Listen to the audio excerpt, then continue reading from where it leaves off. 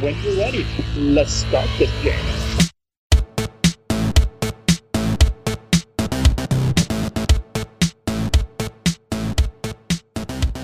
Welcome to BCPL Unstacked and Let's Unwind with New York Times bestselling author Marie Bostwick.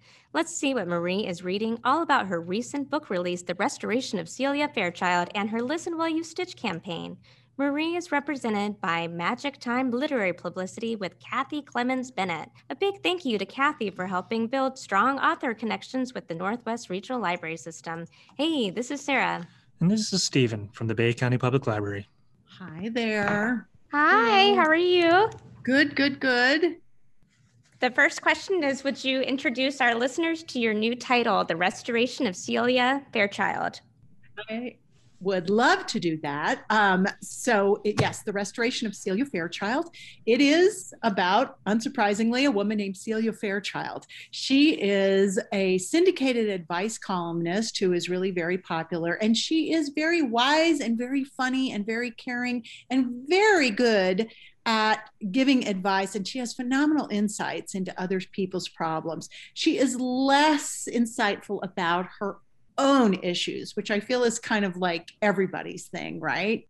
So the action starts, as the book opens, Celia is living in New York, and she is just starting to get the recovery point after a very disastrous and incredibly unwise marriage that she sort of really knew wasn't going to work out. But Celia wanted a family, so she thought this was her chance. Well, it didn't work out. She's kind of getting back to it. And suddenly, as the book opens, Celia discovers that she is one of 3 people who are being considered to adopt a baby, an answer to a Dear Birth Mother letter she'd written a long time ago. So this starts the beginning of a series of events that is going to, in fact, change her life, obviously, and take her back to Charleston, South Carolina, where she grew up and that she left 15 years before. Or maybe it's 20. It might be 20 years before. It's been a while since I actually worked on the book. Where did you begin developing the plot for this one? You know, it's really hard to pinpoint a time. People always say, where did you get the idea? I mean, it came from a lot of places, I suppose. I'm somebody who, for reasons which are utterly unclear to me, people have always asked me for advice. People tell me their stuff. Sometimes perfect strangers I'll be getting a pedicure. This is a thing that actually happened one day. I was getting a pedicure with a pedicurist that I'd never met before.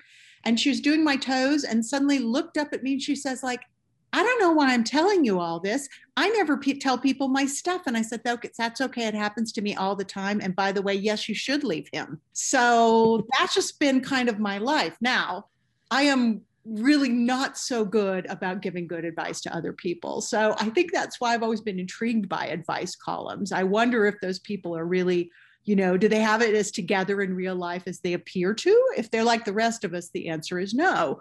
So there was that. But I had long wanted to set a book in Charleston because I just think it's one of the most beautiful cities in America. I've lived all over the place, including the South, never had the pleasure of living in Charleston. But if I ever win the lottery, there's a carriage house on Trad Street that has my name on it. So there it is.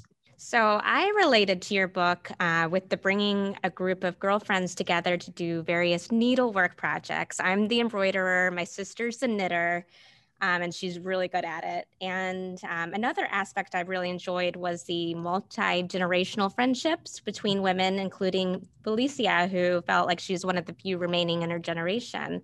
What made you pull those 2 elements together in your book, and any reflection on your real-life quilting or friends groups? Well, in fact, these 2 elements are things you're going to find over and over in my work. They say everybody really only has one story to write. You just figure out different ways to say it. And I certainly have revisited those 2 issues. Multi-generational casts of characters have played a role in so many of my books because I think it's important. I need to have younger people in my life and I need to have older people in my life. And before I was writing, I actually worked in pastoral ministry to women. And I found that to be so true. The generations need one another so much. And so that's just something I cultivate personally in my life. I have young early 20s friends who like help me with all kinds of things. They give me a perspective on current events. They help me with my technical issues on computer, which is very important. I offer them boyfriend, husband, child advice. And then the older people, I'm looking ahead. I want to know how to age gracefully. So I am searching for those women who are doing that well and trying to learn from their example. So it's just a lot of fun. As far as the crafting, that is something else you will often find in my books. And I use it sometimes, I've had a lot of books that were especially centered on quilting. And I love quilting. That is my primary fiber art myself. But sometimes people will say, oh, well, the book you write about quilting. Well, I don't write books about quilting, because if you wrote a book about quilting, that's a pattern book. Mm-hmm. And that's not what I do. I write books about relationships. And I have found that crafting is a really great way to bring a very diverse cast of characters together. These women probably wouldn't be friends if not for that moment. So it's a really it feels organic and natural in my books that I can bring these very different characters into one room because they're doing this thing together. It's one of the few things where you can chat at the same time, like yes, make and chat and catch up.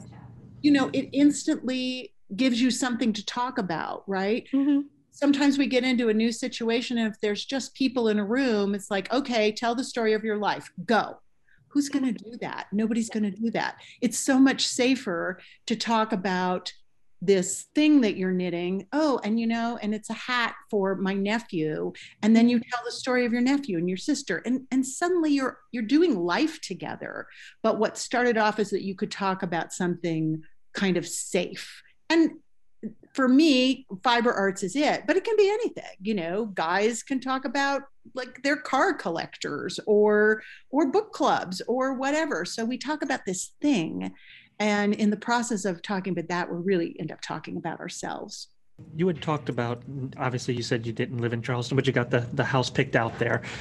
What is your research process like? In this particular book, you cover a little bit of private adoptions. You've got hoarding, historical architecture, food. What kind of research do you bring into that versus personal experience? Well, a lot of it is personal experience because I love food.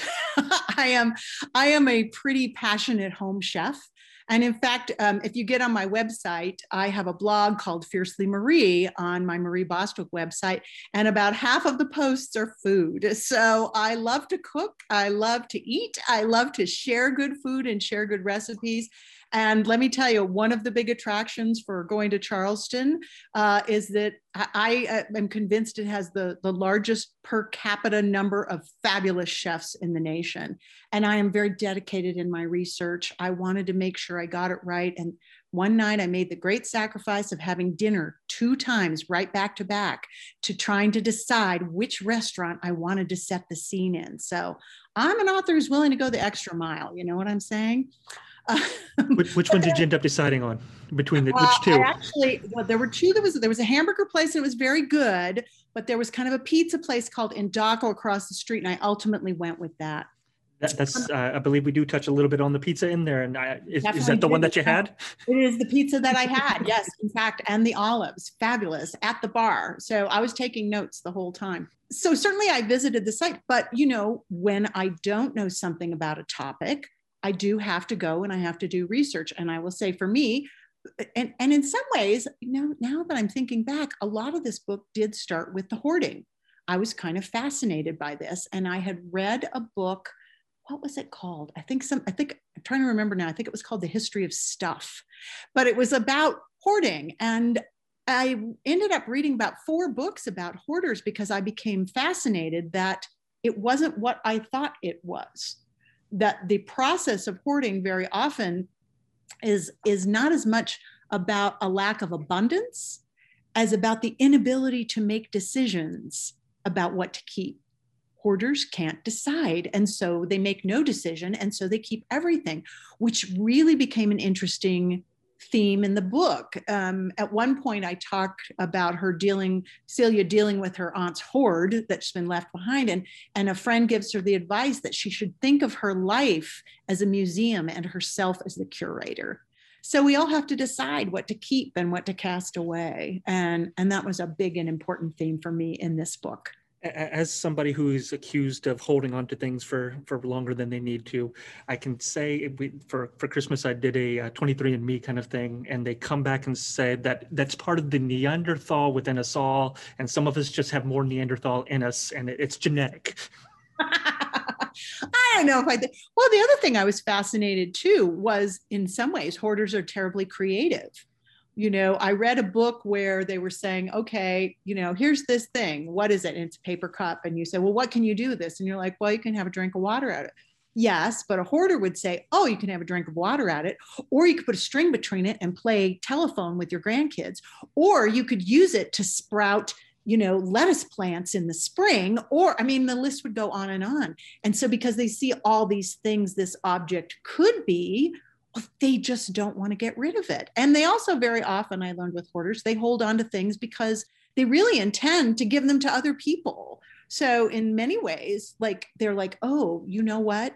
Sarah likes to garden and she might need those paper cups later to start her seeds. So I'm going to hold on to these paper cups and give them to her at some point. Of course, the point never arrives, but the intention is good. I didn't think about that before. Yeah, it is a fascinating topic. I probably read, there's not a ton of layperson literature on the topic, but I probably read 4 or 5 books on hoarding. Throughout this research process, obviously you're doing a lot of internet searching. What is the strangest thing inside your search history right now? Oh my goodness. I'm trying to think. I don't know. That's a really tricky question. I feel like there's going to be a lot of dead air while I try to figure this out. Well, it's not the strangest, but other people would think of my constant research thing, and it has nothing to do with books. There's a website I adore called Little Vintage RV because I am obsessed by adorable little trailers. And I was obsessed by them long before they became like a thing. So I have had this obsession for, probably 15 or 20 years. And is it kind of the Airstreams or? Yeah, I'd love an Airstream, but no, these tend to be some of the canned hammed ones, they're not as fancy. An Airstream would be great, but I'm not setting my sights quite that high. I really just like RVs of all kinds. And years ago, I actually did buy a 1997 Winnebago Rialta, and I redid it, and it was fabulous. I did it in turquoise with a pop of raspberry and gray. It was amazing, beautiful inside. Sadly, I learned, do not buy a 20-year-old motorhome. It is a money pit. Oh. I learned this when I was on the side of the road during a book tour where the firemen had to come rescue me. That's an adventure. That is a rabbit hole I've actually also fell down myself. My family and I were LARPers, and so we were looking at Vardos of all things, trying to, because you pull up, have basically your own little personal house wherever you're camping out, and be more comfortable than various cots that you were going to have to find. Yeah. Oh no, I think it's a wonderful thing, and but it was just I finally ended up selling it, and my husband was such a good sport. Because it was my money, it was my project, it was my work. And I was like, oh, that was so stupid of me. He says, no, honey, you really enjoyed it. And the thing is, you were gonna do it. And that's true. I was gonna do it. And speaking of things you do, you often provide free quilt patterns and recipes on your website, mariebostwick.com. For your book releases. Have you decided what you're going to do for the restoration of Celia Fairchild? I have. We actually have a lot of stuff coming from this. It's not uploaded yet, but I do have a quilt pattern which is inspired by the story. And my good friend Deb Tucker from Studio 180 Design, who is brilliant and a wonderful quilt designer. I make quilts. Designing them is a little out of my purview.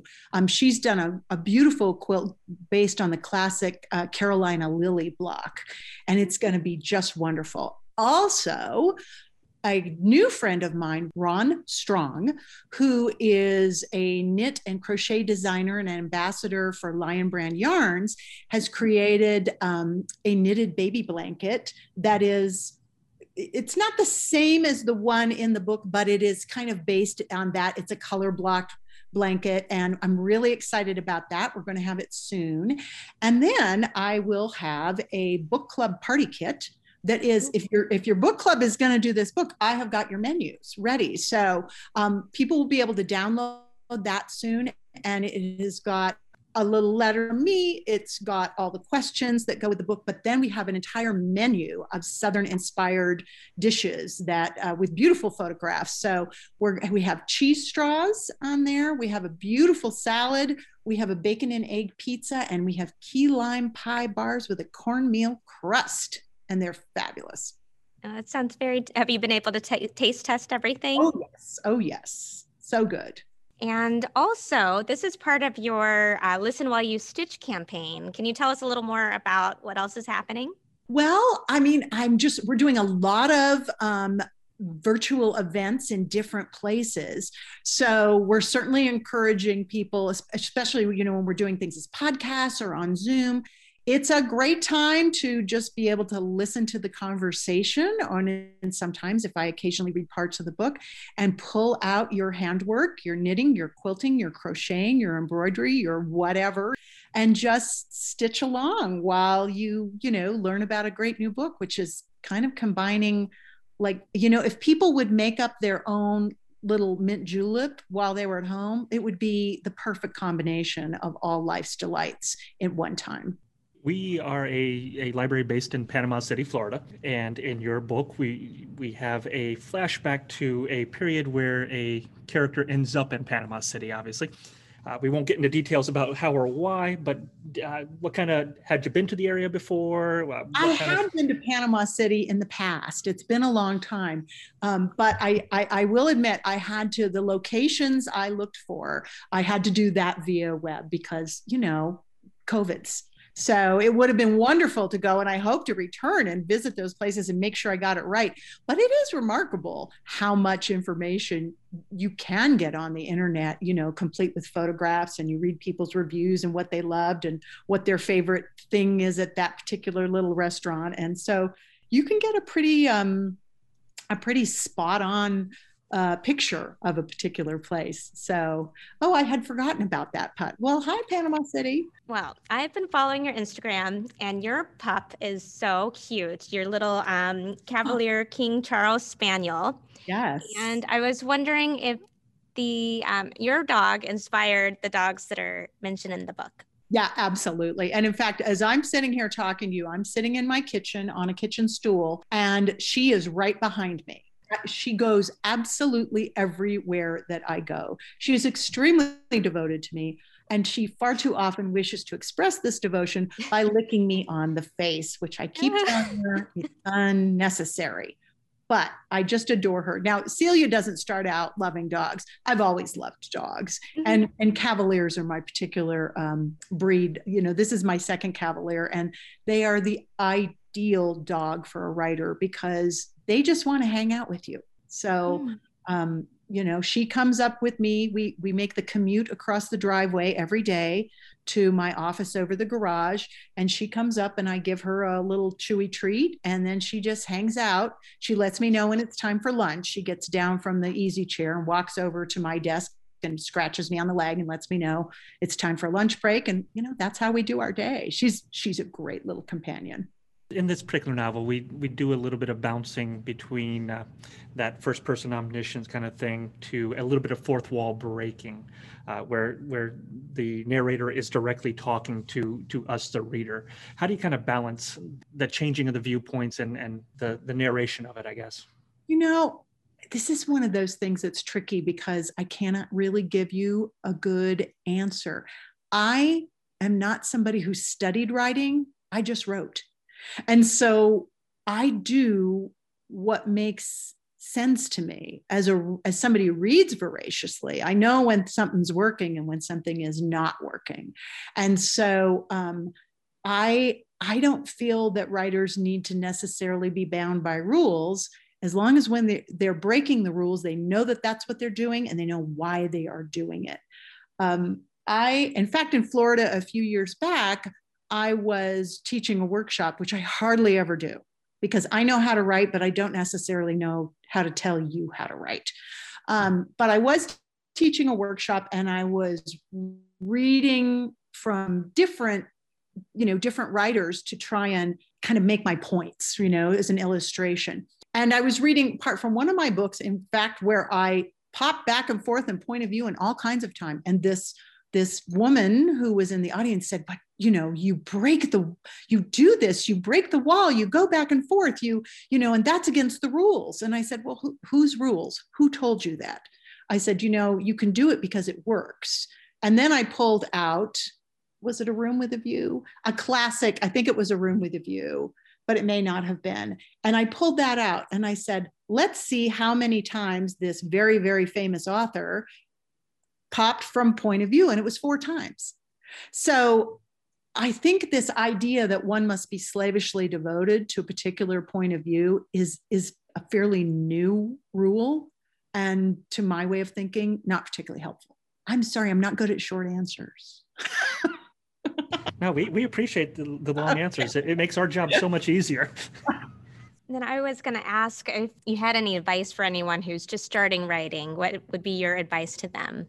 I think my advice to them would be to spend more time writing itself than worrying about getting published, which I know sounds very glib. I mean, and I get that, but I just find so often when I meet people who are just at the beginning of their writing journey, one of their earliest questions is like, so how am I going to sell my book? And I'm like, well, first let's finish it. And then you can worry about that. The other thing I would say too is like, take the time to get good at it. I actually wrote in a very focused way. I wrote a short story a month for 3 years. And I was very serious about it. And then I spent 4 years on my first novel. And my first novel, I didn't go into it thinking I was going to sell it. It was just a short story that kept getting longer and longer and longer. And about 70 pages in, I thought, oh, dear me, it might be a book. And it ended up taking 4 years. Never at any point did I think about trying to submit my short stories or sell my short stories, because I understood that I was trying to learn my craft. Richard Rohr wrote a wonderful, wonderful piece in Poets and Writers magazine many years ago called On Apprenticeship. And he talked about being a writer the same way you talk about being an apprentice glassblower. He said to consider yourself an apprentice. And he said, there are no books out there called How to Sell Your First Sad, Pathetic Attempts at Glassblowing. But unfortunately, if you tell people you're a writer, they're going to ask you what you've sold, as though that's what makes you a writer. What makes you a writer is the fact that you get up every day and you write and you do the hard work. And if it's not good, that's okay, because you learned something. And to go back to the glass blowing illustration that Rohr used so beautifully, he said, first, the apprentice glassblower just sweeps up the shop, and then maybe they learn to create a really hot fire. And then they learn all about the tools and perhaps how to keep them oiled and in good working order. And then finally, somebody gives them a molten glob of glass. And let's say, okay, well, we're going to have you try and make a vase. Well, that first vase is going to be dreadful and lumpy and misshapen and awful. And that's okay, because you know what happens? They take that ugly, terrible vase, they smash it, and they melt it down to make the next piece. And the next piece will be better. And it's the same thing with your writing. Every dreadful piece you write is teaching you how to write a less dreadful piece. So take the time, enjoy your apprenticeship, and take joy in the process, because honestly, the process of writing is the only part of it that you have any control over. You said that this wasn't, you didn't start out to study to be a writer or anything of that nature. What was your plan A before you decided to do this? I'm not really a planner. I mean, I was a mother. I had 3 kids, and I've done all kinds of different jobs. I tend to be someone who I have taken the opportunities as they have come, more than had like a really long-term plan. So I have done everything from, I've been I taught theater in my kids' Montessori school because that gave us a break on tuition. I did PR for political campaigns. I had my own event planning business. That was actually pretty successful for many years. I worked as a scheduler for a United States senator in Washington, D.C. what are some of the, I've done so many things. Oh, I've raised money for nonprofits. I've done, in Mexico City, I was the director of development for a large medical and housing mission in Mexico City. And I have been a women's pastor. So I don't think there was like, I just wait to see what the next thing is coming over the bend. And for the last 15 years, it's been books. As a friend of mine says, specialization is for insects. Well, you know, what's beautiful about being an American, I love this statistic. Americans have an average of 6 different careers in their lives, which I think is great, right? So we get 6 chances to reinvent ourselves. And I'm very big on reinvention, as if you've read any of my books, you know that. What has your writing practice been like during this whole lockdown? I will tell you, this has really been a difficult time for me. I won't say I'm blocked, but almost. It's been incredibly hard. I have been writing a lot, but I have not been content with the quality of what has been coming out thus far. The book I am working on now, I know it can be good. Unfortunately, it is not yet good. It will be, but I actually did something I've just not had to do in the past. I had to get an extension. And it was interesting when I talked to my editor, and I felt terrible because, you know, I do try to behave in a very professional manner. And part of one of the first lessons of being a professional writer is you deliver on time.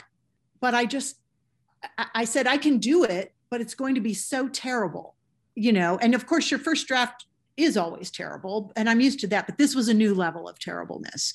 And I just said, and she was great. And she said, don't worry about it. And by the way, it's not just you. And the more I have talked to other writers, we're just I think we're distracted and confused. And it's very difficult right now to tap into that best part of our creativity. So there is some comfort in knowing I'm not the only one. I'm also an artist and a librarian with the multiple identities. And a lot of my artist friends, it's the same thing. It's just like been months where they just cannot create. You have to do something mindless, and it's a hit or miss on what you can do. Yeah, I do think, I think there will be people when we come out of all this who actually, this turned out to be incredibly productive time. But I think they'll be in the minority. I think a lot of us are really struggling. And of course, you know, we have worries too. I mean, I'm a writer, but I still have a family to care for. So I lost my dad during I don't know honestly, I don't know what my dad died of. He died very suddenly. It well could have been COVID, but we certainly didn't have a test. I've had to move my mother in with us for 5 months. And right before all of this, my stepmother, who I'm very close to, suffered a major health event and is now confined to a care home for the rest of her life. So I've got a lot of caregiving that I need to be doing too. And it's a tough time. Celia's favorite thing to de-stress was watching Christmas movies. She loves Christmas movies. And I don't think it was Christmas time, correct? Nope, not at all. Celia watches Christmas movies all year round. Yes, please share a little bit about that. I just thought, you know, sometimes it's really good to have a character where there's some little quirky thing that just illuminates the essence of who they are. And I think the essence of who Celia is somebody who wants to believe that it's all going to turn out. And Christmas does that. It renews her faith in humanity because people, you know, at Christmas, even cranky old Ebenezer Scrooge turns out to be a good guy at the end. So I think it just taps into her essential faith in humanity, or at least the desire to have faith in humanity. You know, we can't do it all the time. So yeah, that's her thing. And, you know, I know a lot of people can relate to this because, and especially this last year, I don't know about you, I started watching Christmas movies like October 1st. I could not wait for Christmas. So I wanted as much Christmas as I could get as soon as I could get it. And I think, you know, if you point to how popular the Hallmark Channel has been this year, Celia is not the only one that feels like that. I have another movie-related question. I read that you wanted the restoration of Celia Fairchild to be a little bit like a rom-com, which I thought was really successful, and I could totally see it on screen. But one of your titles, The Second Sister, was adapted into a 2018 Hallmark film. What was that experience like? It was such a thrill because, I mean, first of all, if you write a book, if you write like 10 books, you're going to end up getting somebody who's going to want to option your book. And that seems very exciting until you figure out that like anybody can option your book. It doesn't mean there's going to be a movie. And an option just essentially means they're giving you a little bit of money to not make a movie of your book and to prevent anybody else from making a movie of your book. And, you know, writers, we got to make a living. So it's like, cool, you take it. And so it had just been sitting there for a while. And then all of a sudden it was like, it was happening. It was and I thought maybe it was going to go well because Hallmark had renewed the option for my book. So that seemed like a good sign, you know, but still I had nothing. And this is actually a hilarious story. So one day I'm at home and my sparkly assistant sends me an email and says, have you seen this? And I looked at it and it was someone called Sleepy Kitty Paws. And the avatar was a cat with a Santa hat on it. No idea who this was. And Sleepy Kitty Paws on Twitter had announced that The Second Sister was going into filming like the next week in Atlanta in a movie called Christmas Everlasting, and that Tatiana Ali was going to be in it, and Dondre Whitfield was going to be in it, and Patti LaBelle was going to be in it. And I was like, really? What's going on? And so my assistant is like, is this real? I'm like, I have no idea. I don't know who Sleepy Kitty Paws is. So I zip it off to my agent and I'm like, hey, does Sleepy Kitty Paws know something we don't know? And she says, how odd. Let me investigate. Within an hour, in fact, I found out what's happening and kind of like the people who were supposed to have told us this, like, oops, did we not tell you? So anyway, I dropped everything and made plans to go because I wanted to be on the set. And it was, I have to say, one of the greatest days of my life. It really was. And one of the big moments for me is my publicist went along and they drove us out to the set. And it was, you know, it's in Georgia and there was snow and we drove up to Celia's house and there was like this small city of people because it was a Hallmark Hall of Fame movie, which they put a lot of trouble into making those, even more than even the normal Hallmark movies. And I was standing there and I started to tear up and somebody came up behind me and I don't know who it was and whispered in my ear, none of this would be happening if you hadn't written that beautiful book. And that was a pretty, you know, that was my Hallmark moment right there, I gotta say. So, but getting to see how a movie is made and meeting the actors, it was just a great thrill. And having grown up, like when I was a kid, the Hallmark Hall of Fame movie at Christmas was appointment television, you know, there wasn't cable, and so obviously it's different now, but more than 5 million people watched that movie based on my book on the day after the Thanksgiving weekend. So it was a huge thrill. It's that sense of validation just goes a long way. Yep. I mean, of course, they changed a lot of things. I really recommend, you know, I think they did a wonderful job with the movie, but they picked on one very small aspect, quite different. And I will say quite a bit darker than, you know, The Second Sister has some fairly dark themes and things happening. And I was surprised of all the books that I have written. That was the last one I would have thought that Hallmark would have wanted to make a movie out of, but they did.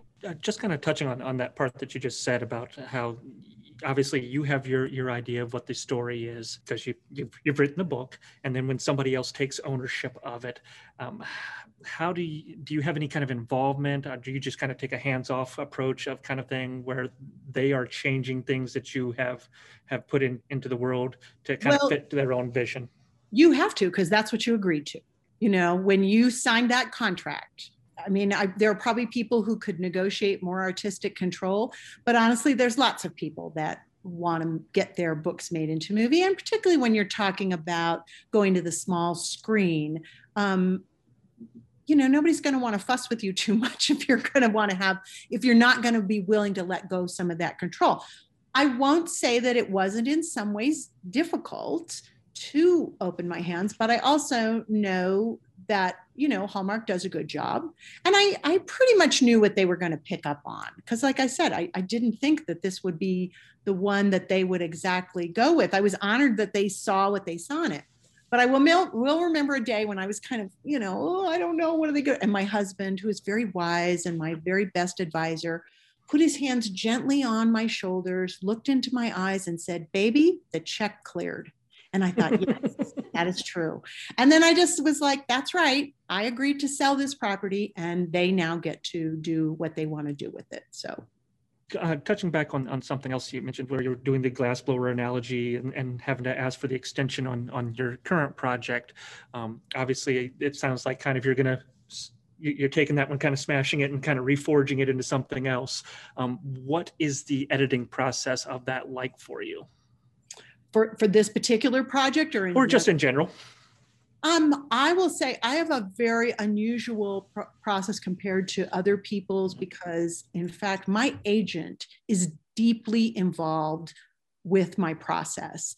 Of course, I have my editor, but my agent, Liza Dawson, who I have been with for 10 years, she was an editor for 15 years before she became a literary agent. And in fact, when I was looking for new representation and went out and interviewed several different agents and all really good people, and I would have been in good hands with any of them.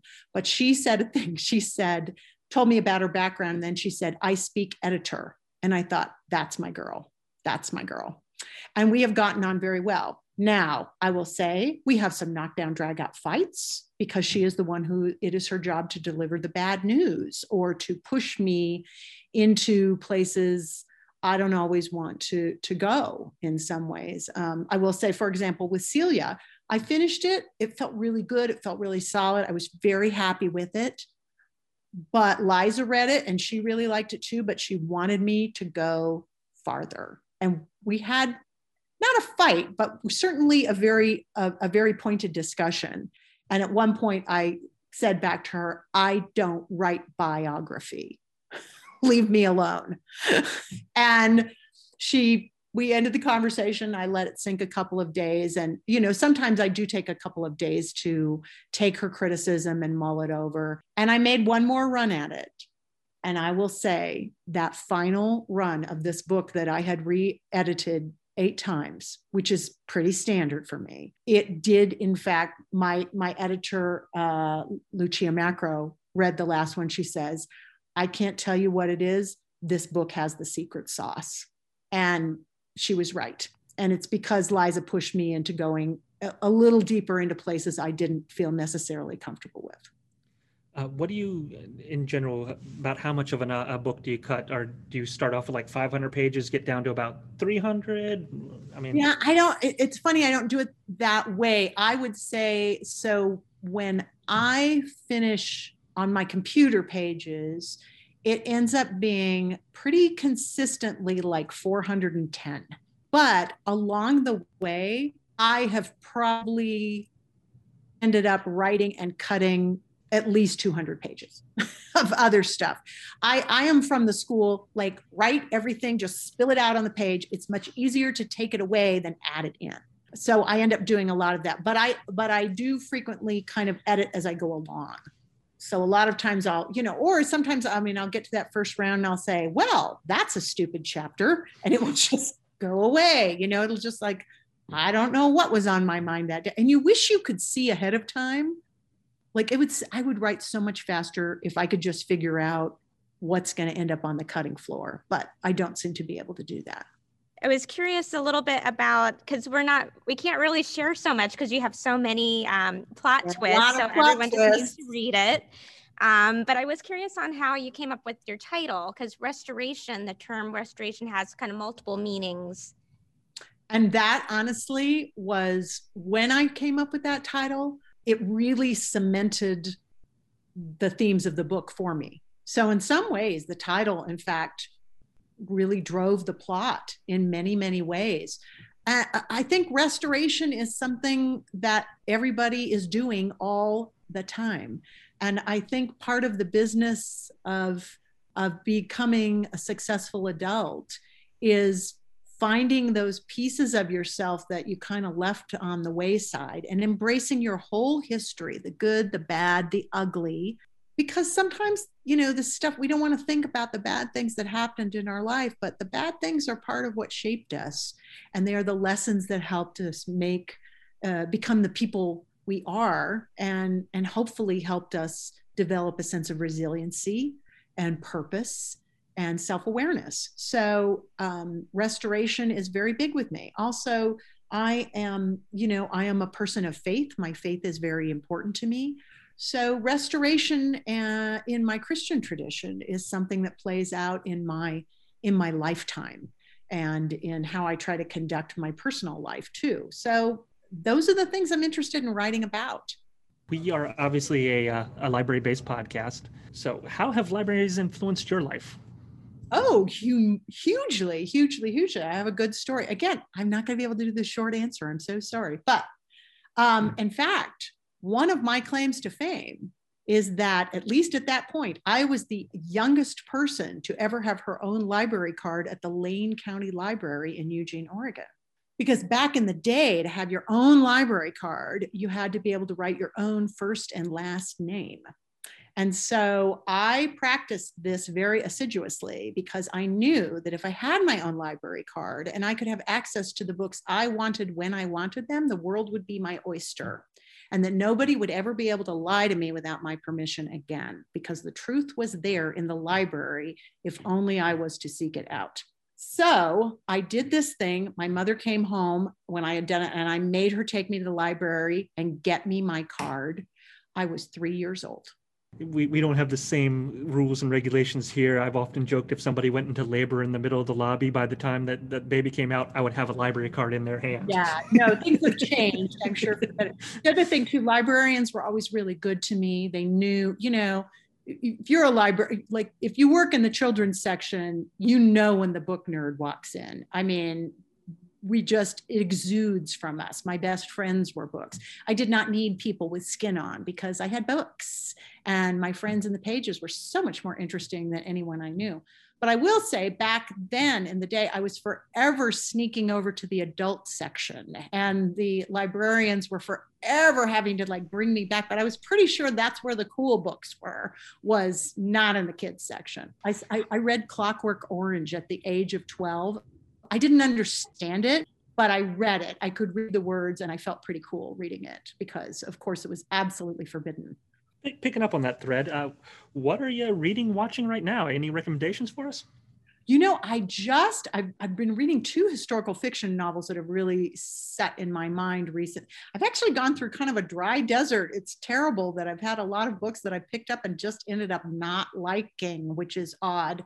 But I just finished Susan Meissner's newest, The Nature of Fragile Things, set in kind of the action happens a lot during the 1906, I think it is, San Francisco earthquake. It's a tragic book, but Sophie is a really strong and intriguing character who has I think a good morality to her, but it's a very satisfying ending. And then another book, similarly, strong characters, tragic circumstances, The Children's Blizzard by Melanie Benjamin. And I really liked that book. I thought, I know Melanie, and she just, some of the little touches she put in there were so vivid that I actually, I ended up writing her a note and saying, oh, that thing that she did, I was like, that was so perfect. That was like the perfect illustration. So I thought that was wonderful too. The Editor, oh, who wrote that? It's a gentleman, and the name is gone, but the book is called The Editor, and it's about a writer who ends up finally getting his first book published, and his publisher ends up to be Jackie Onassis. And what sparkling, clever, tight, fabulous dialogue in that book. Plus, what an intrigue, and the reactions that the character had when he goes into this meeting not knowing that the person who wants to talk to him about publishing his book is in fact, Jackie Kennedy Onassis. And the way he reacted, totally uncool, was exactly the way I would have reacted. So there was a lot of humor but just great dialogue in that book. Looks like that was Stephen Rowley. Thank you. Yes. You started touching on historical fiction, and you have written some historical fiction as well. Obviously, this particular book is going to be more pure fiction. Which do you like better to doing? I like them both. I wrote, my first 3 novels were works of World War II historical fiction. I liked writing about the period between the wars a great deal. I enjoyed that, but I will say, now I write about a book a year, and writing historical fiction required about 6 months of research before I could ever start to type. So that was really challenging.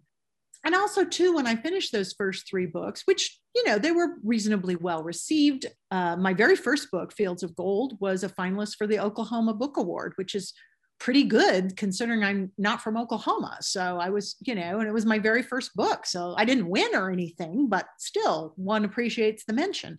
And it was fascinating. You really do get into the characters and the settings in a way that's different than writing contemporary fiction. But I just felt like I said kind of what I had to say about those things in that period of time. I will say I keep looking for historical fiction topics that I would like to explore. I've always got an eye out, and so it may happen again. And recently, this was a very different little project, but I went back to World War II and I wrote a little novella, which is called Letters to PJ. But I wrote it, you're not going to find it anywhere. And the reason you're not going to find it anywhere is because I wrote it to go with a Quilt Block of the Month program. And it was a very big quilt shop in Texas wrote to me and they said, hey, we want to do this. We got this idea. We want to do the quilt block by your friend, Deb Tucker, and the book by you. And then it was such fun. Deb and I worked with a designer to get the fabric created. And then at first this seemed like kind of crazy to me, but I said, well, what do you want me to write about? And the lady who owned the quilt shop, Ditch in Heaven in Texas, said, I don't care. And I said, well, could I set it in World War II? And she said, I don't care. And I thought, okay, I can do this. I can make time, because it was only novella.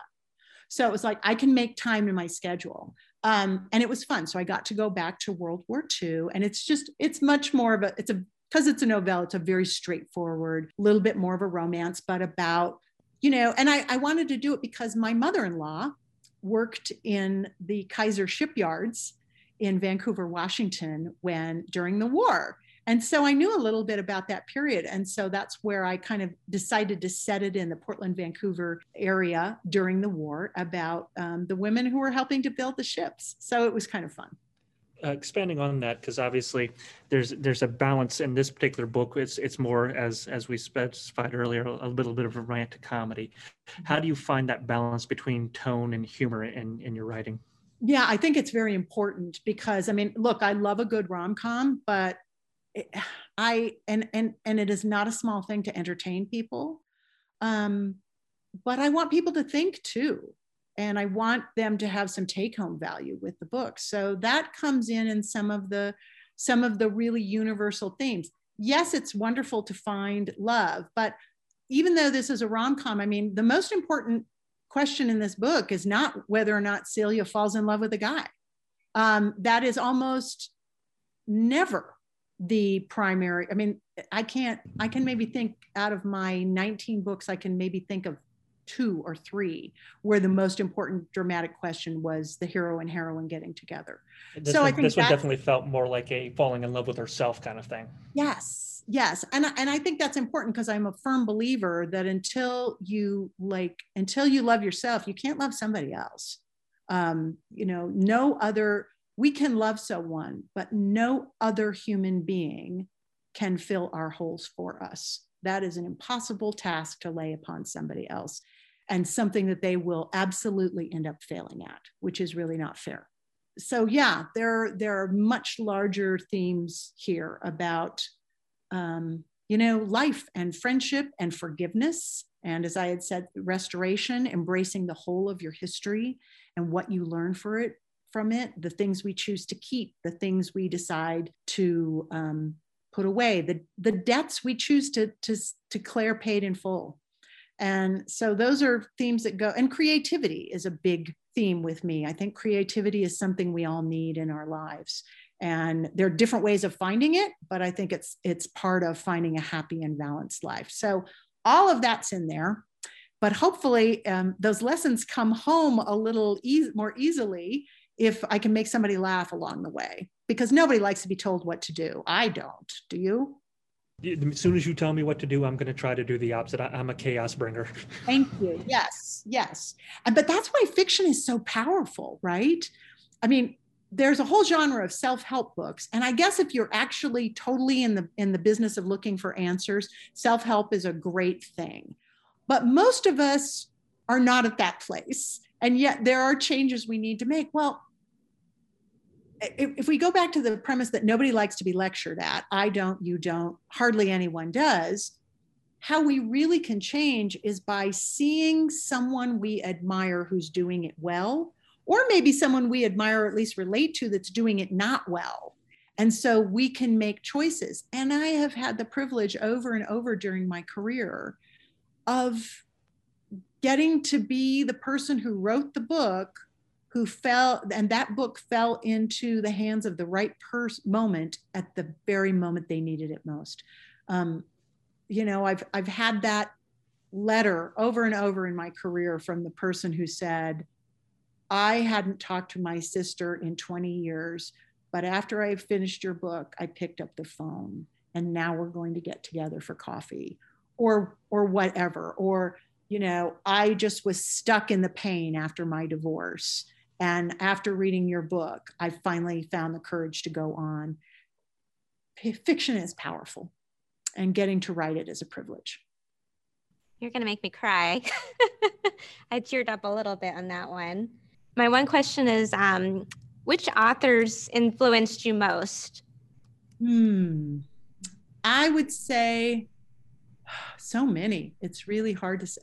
Well, certainly Dickens, very much, because Dickens had that gift of having all these separate storylines and then moving them slow, like it's like all these characters are standing in a big circle facing each other, but they're a million miles apart. And as the story goes along, they move closer and closer and closer. And as they do, you see the relationships and how, and the things he does to make those relationships are so ridiculous, but he's so good at it that you're just like, oh yeah, totally, that could happen.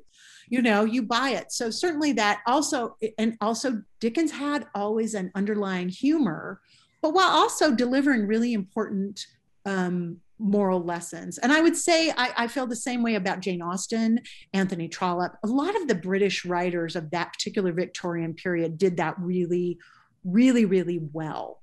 And this sounds silly, but somebody who influenced me profoundly was Laura Ingalls Wilder, because her prose, her descriptions were just so straightforward and so simple. And so I think that taught me a lot about it's better to use one right word than 10 that are almost right. And she never talked down to her audience, which I really appreciated, especially as a child. It sounds goofy, but I still do this. One Saturday a year, I sit down on the couch and I read all of the Little House books, the entire series in one day from back to back, because there are still things to be learned from that. And I will say I've learned a lot from my sister authors who were a little farther up on the food chain than I was, who helped me along the way. My good friends, you know, Debbie Maycomber took me under her wing and kind of has been a good sounding board. Robin Carr, I've just learned a lot from the way she approaches writing. And like so many, you know, that's one of the great things of finally being published is like you are welcomed into this sorority. And female writers, at least, and most of my writing friends are women, are so generous with one another.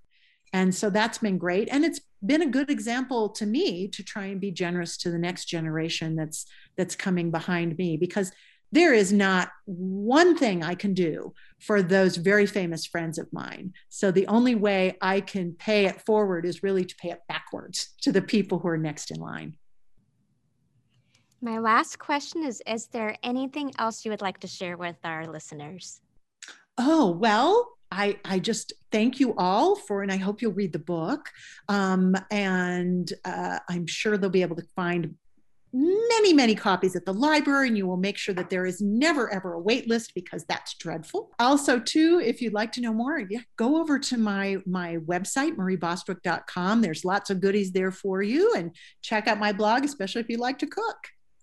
We really appreciated chatting with you. Very much so. They were great, insightful questions. I enjoyed it. I hope someday if I get to Panama City. I know. Just let me know. I can make something happen. Thank you so much, Marie, for joining us at BCPL Unstacked. Copies of The Restoration of Zelia Fairchild will be in the library collection for listeners who are looking for their next read. It can also be purchased through your favorite bookstore and online vendors. Stay safe and read, my friend. It's good for you. Bye. Bye.